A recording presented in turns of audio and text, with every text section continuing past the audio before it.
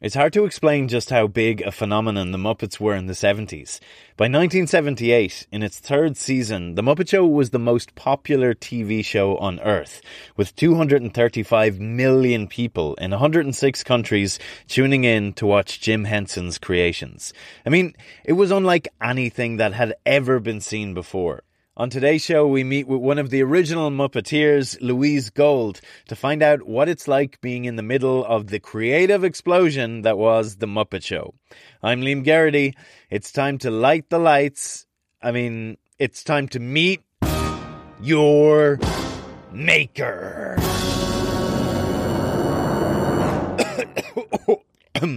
Excuse me. Frog in my throat. Meet your maker.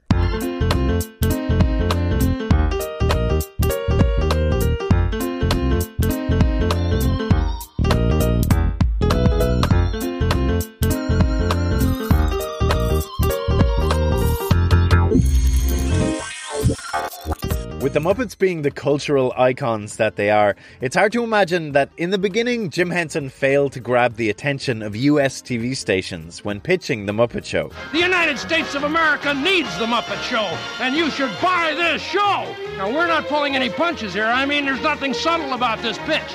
So buy the show and put it on the air, and we'll all be famous. The Muppets will be famous. It was a British impresario by the name of Lou Grade who approached Henson to produce The Muppet Show in the UK. So that's what they did. An all-American cast of puppeteers relocated to Elstree Studios outside London and began filming season 1 of The Muppet Show. Ladies and gentlemen, it's The Muppet Show!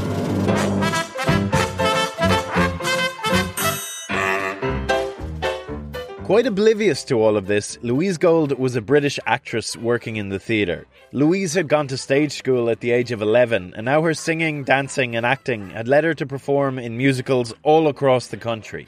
And then out of the blue, my agent sent me for an audition for The Muppets. Hey, did you know that George the janitor is so cheap that his wallet has an unlisted pocket? Am I too hip for the room? The reason I got an audition was because they were looking for tall women. As simple as that, because Jim Henson and the other Muppeteers were all tall and they built the sets so they could operate the puppets standing up. So they wanted someone tall. I'd sort of heard about it a little bit and went to the audition not really knowing much about it.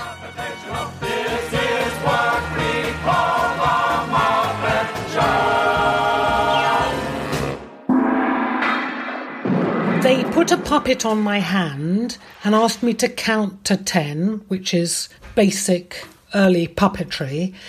And then I just kind of fooled around. Up until this point, Louise didn't have any training in puppetry. In a way, at that time, nobody did what they did. So it was really, was I someone that was mad and could fit in personality-wise and had some aptitude with the puppets? One of the things that I realised only recently is it's partly about we're always in very uncomfortable situations, very physically close together, operating a puppet with one or two or even three of us sometimes. And you just have to fit in and be able to be in uncomfortable positions together in the trenches almost. Can you do that? Are you the person that you want to have with their head in your armpit? So the audition really is a bit weird. It's, are you talented? But are you someone we can work with that closely? The answer was yes. She got the job.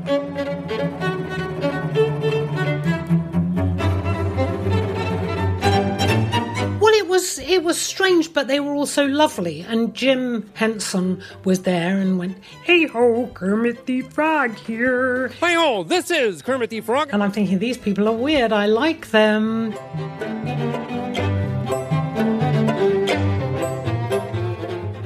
Of course, joining the cast of a hit TV show was daunting. And it was terrifying. I was 19, 20 when I auditioned, and the first thing they gave me was to sing with myself 3-part harmony Chanson d'amour.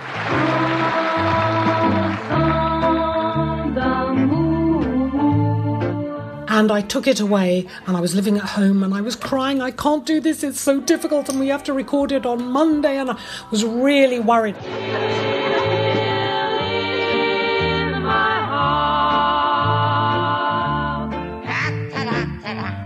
I went back and did it, and they went, "Oh my goodness, that's brilliant. None of us could do that. That's amazing." Oh, okay, well, I just have to throw myself into this.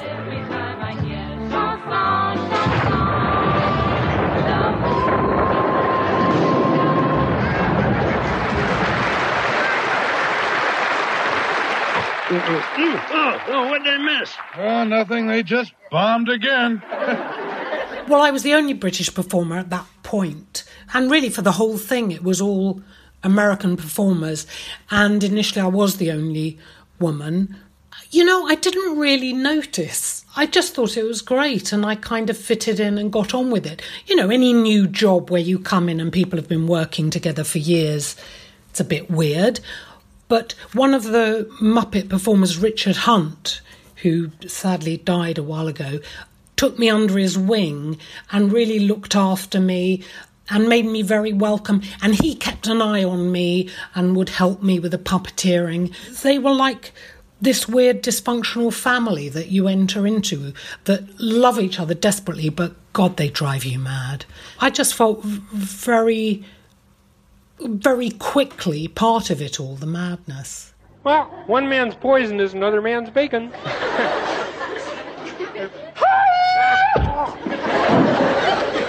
Barbarian!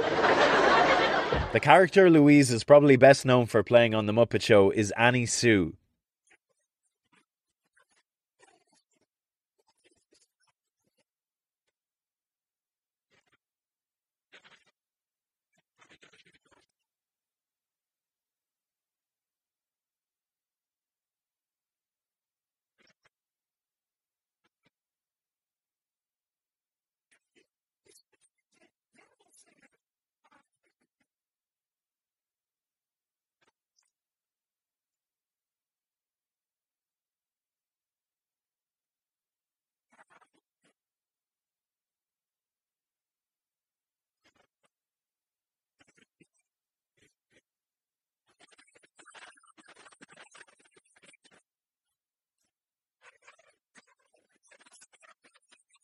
Here's Jim Henson from a 1981 behind-the-scenes documentary. Louise Gold is our English performer, and she does a character known as Annie Sue Pigg, who's been Miss Piggy's rival on a few of the shows. Louise is a great singer and does a lot of our best musical numbers. They gave me the character, and only now, of course, I look back and think, hang on, that was me. I was that little ambitious girl who wanted to be Miss Piggy.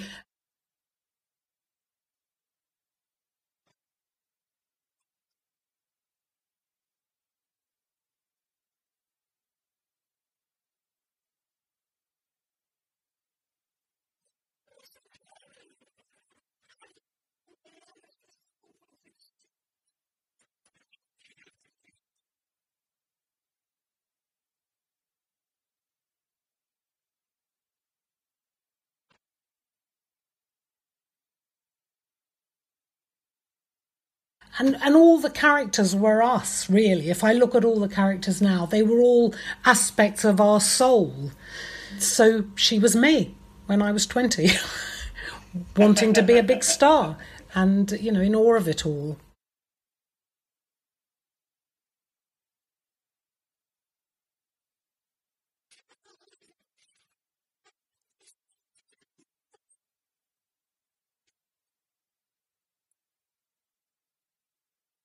What was the atmosphere like? Like, it must have been just so much fun. That is the thing that I think any of us who were there remember most. It was really hard work, but Jim led from the top. He worked harder than anybody else. He would have a heavier puppet than anybody else. And he laughed. He loved the people he was working with. He loved their talent.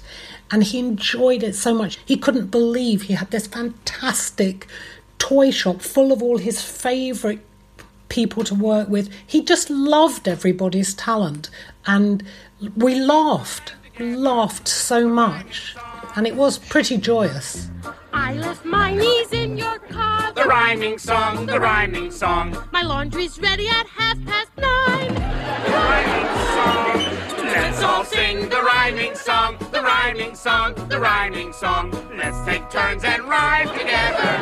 The rhyming song. An episode of The Muppet Show took a week to make. We had the read-through on the Sunday and a bit of rehearsal. Then we would do the voice recording on the Monday. Tuesday would be the guest star day. Liza Minnelli, 15 seconds of curtain, Liza. Oh, thank you, Scooter. Every episode of The Muppet Show featured a celebrity guest. Excuse me, Master Luke, but what is this strange world we've come to? Beats me, 3PO. Seems we've landed on some sort of comedy variety show planet. I was in awe. They were all so amazing. And a lot of them were American performers from slightly prior time that I hadn't heard of. And it was an education, you know, working with George Burns and Bob Hope. Of course, I knew who Bob Hope was. But some of these people, just huge, huge stars. And Danny Kaye, who had been an absolute hero of mine as a kid, to work with him.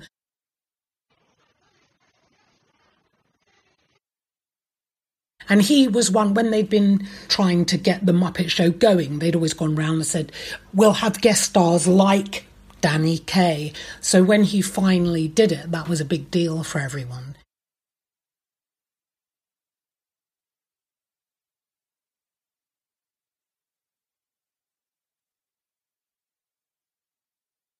I was so embarrassed. I think I was probably quite rude to him at that stage in my life. You know, if I worshipped someone, I was probably... Hello, you're Danny Kaye, are you? Oh, I suppose you think that's marvellous. Probably said something hideously embarrassing because I was just so in awe of him. When I was a little bitty boy, just above the floor, we used to go out to Grandma's house every month in December. We did Grandma's Feather Bed with John Denver. And I just remember this day, we were very much under the set, under this feather bed, with all our arms up through holes, and we were stuck together.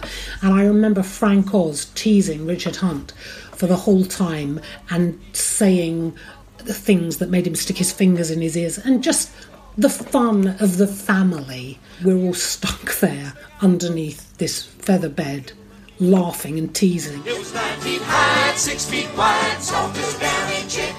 It was made from the feathers of 4 to 11 geese in the whole boat off from chick. It hold 8 kids and 4 hound dogs in the Pickaninny's whole little shed. We didn't get much sleep, but we had a lot of fun on Grandma's feather bed. I went to do another job shortly afterwards, and someone said, one of the other actors said, "You're very cruel, aren't you?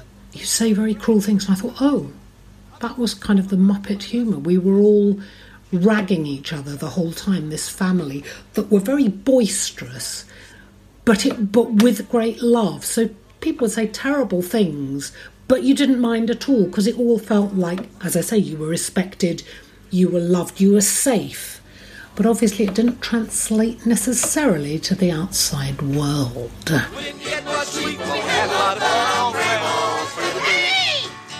Are you turkeys quiet down in there? So somebody can get some sleep.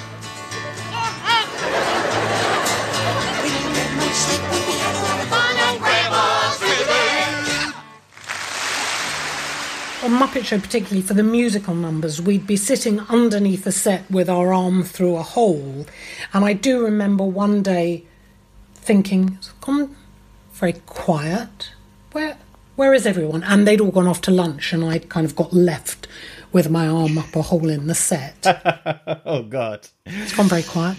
But it was great. We had a good time. I'm sure there were horrible things, but in my memory all those years ago, it's got a kind of golden glow about it. It was pretty amazing. When you joined, it was already very established, very famous. Did you have any sense of just how big it was? You never do, because you're in the studio. You're not out there with an audience. It's not like a live audience where you're getting people responding. I mean, we did the London Palladium, the Royal Variety Show, and then you get the feeling of how much the audience recognise these characters and how great. And for me then, we would get asked to premieres and parties, and you thought, wow, I guess the Muppets are pretty big. But you're doing the job, you're there with everyone in the studio, so you don't really know quite how big it is.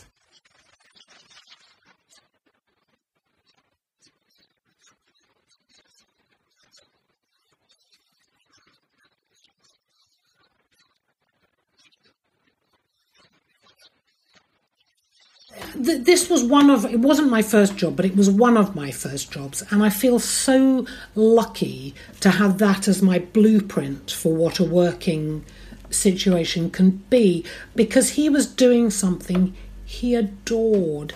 He so valued the people around him. And you always felt if something wasn't right, he would want it to be better because he knew you could do better. So even when, try it again, you felt it wasn't a criticism. It was just, I know you can do better, so let's make it the best it can be. And he had David Laser, who was the producer of the show, who was also a lovely, lovely man, but he did the rather unpleasant jobs. So Jim would always back away from anything that was a little bit distasteful and have David do it. And then he could sort of give the impression that he didn't know what was, I didn't know about that.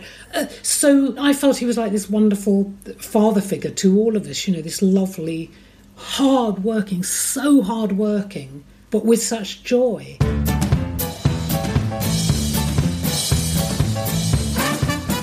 During the 5th season of The Muppet Show, Jim Henson, eager to try new things in film and television, decided that it would be the last season. I remember sort of doing read-throughs and thinking, oh God, it's another exploding beaker, or, a slight feeling that it was becoming, because there would always be a plot line, however thin, going through, and feeling slightly like things were becoming repeated and where it would go. So I think there was a feeling of it's the right time.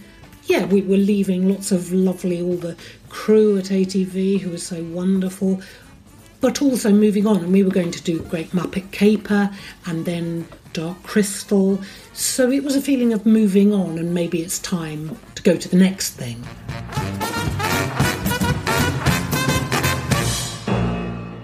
Statler? Yeah, what? Is that it? Yes, it's over. How'd you like it? I don't know. I slept through the whole thing. Well, you didn't miss much. Jim Henson would go on to create more incredible groundbreaking shows like Fraggle Rock and The Storyteller, and films like Labyrinth and The Dark Crystal. Louise would work on many of those projects. Then, on May 16th, 1990... He was only 53 years old, and his passing today came as a complete surprise. New York Hospital announced that puppeteer Jim Henson had been admitted early Tuesday with what is described as galloping pneumonia. His condition had been untreated for at least 3 days, and early this morning at 1:30 Eastern Time, he died. To call Jim Henson a puppeteer comes nowhere near describing his accomplishment or the love, affection, and knowledge that his characters brought to millions throughout the world. Devastating for all of us. I went out, they asked me to go out and sing at his memorial, and it was terrible, but I do remember going into the church with the other performers when we were rehearsing, and even then there was tears, but there was also a lot of laughter about the terrible black humour, but love and laughter and tears around the service, and Jim's instructions for what he wanted. Do not wear black. Those are the instructions that Jim Henson left in the event of his death for people who are going to be attending his memorial. He wanted a much more festival air to it instead of the somber one. The workshop had made all these foam butterflies on sticks that everyone in the church had and waved. So they were just beautiful things, but it was tragic, devastating. When the mountain touches the valley, all the clouds are taught to fly. Thus our souls will leave this land most peacefully. Though our minds be filled with questions, in our hearts we'll understand. When the river meets the sea. We were all there, we were all people who loved Jim and who changed, he changed my life. I'm now still working with his... I'm working with his daughters at the moment doing a project. You know, it's changed my life, and all those people there owed so much to Jim. And for Jerry and I to sing that song, I love Jerry Nelson, was also a dear, darling friend of mine, and to sing that song with him as a tribute was very special, meant something to both of us, I know. Patience, my brothers, and patience, my son, in that sweet and final hour, truth and justice will be done. Like a baby when it is sleeping in its loving mother's arms, what a newborn baby dreams is a mystery. But his life will find a purpose, and in time he'll understand when the river meets the sea. When the river meets the almighty sea. A few months later, the Muppets appeared on television to celebrate their creator, and in a touching moment at the end, as all of the Muppets are singing, Kermit, who has been absent for the entire show, walks in.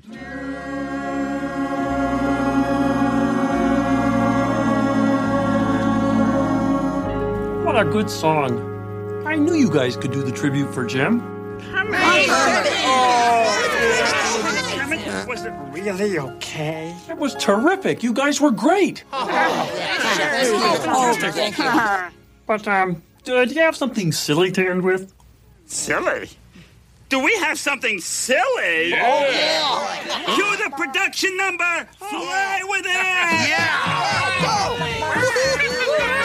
Well, that just about brings us down to the end of another one, but before we go, let me thank you for being with us for our tribute to Jim Henson. And we'll be seeing you soon with more Muppet stuff, because that's the way the boss would want it.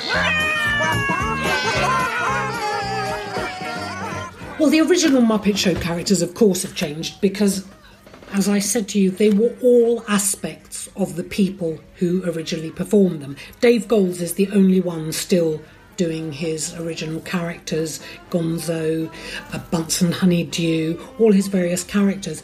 And they are aspects of his soul. They are so close to him. And the new performers are wonderful. They're better puppeteers than the original ones were. You know, they're genius puppeteers. They are not part of their soul. They're really, really good. But it is different. But there are new characters. The show I'm doing at the moment has evolved from Jim's work. You know, I did a show called The Furchester Hotel, which was some of the Sesame Street characters, but new characters. And so it's evolving all the time. And I talked about this with those of us who work with Jim, that we feel there's some flame we're carrying and can pass on, which is his love and spirit. And it will never be the same, but it will be different, and different is good too.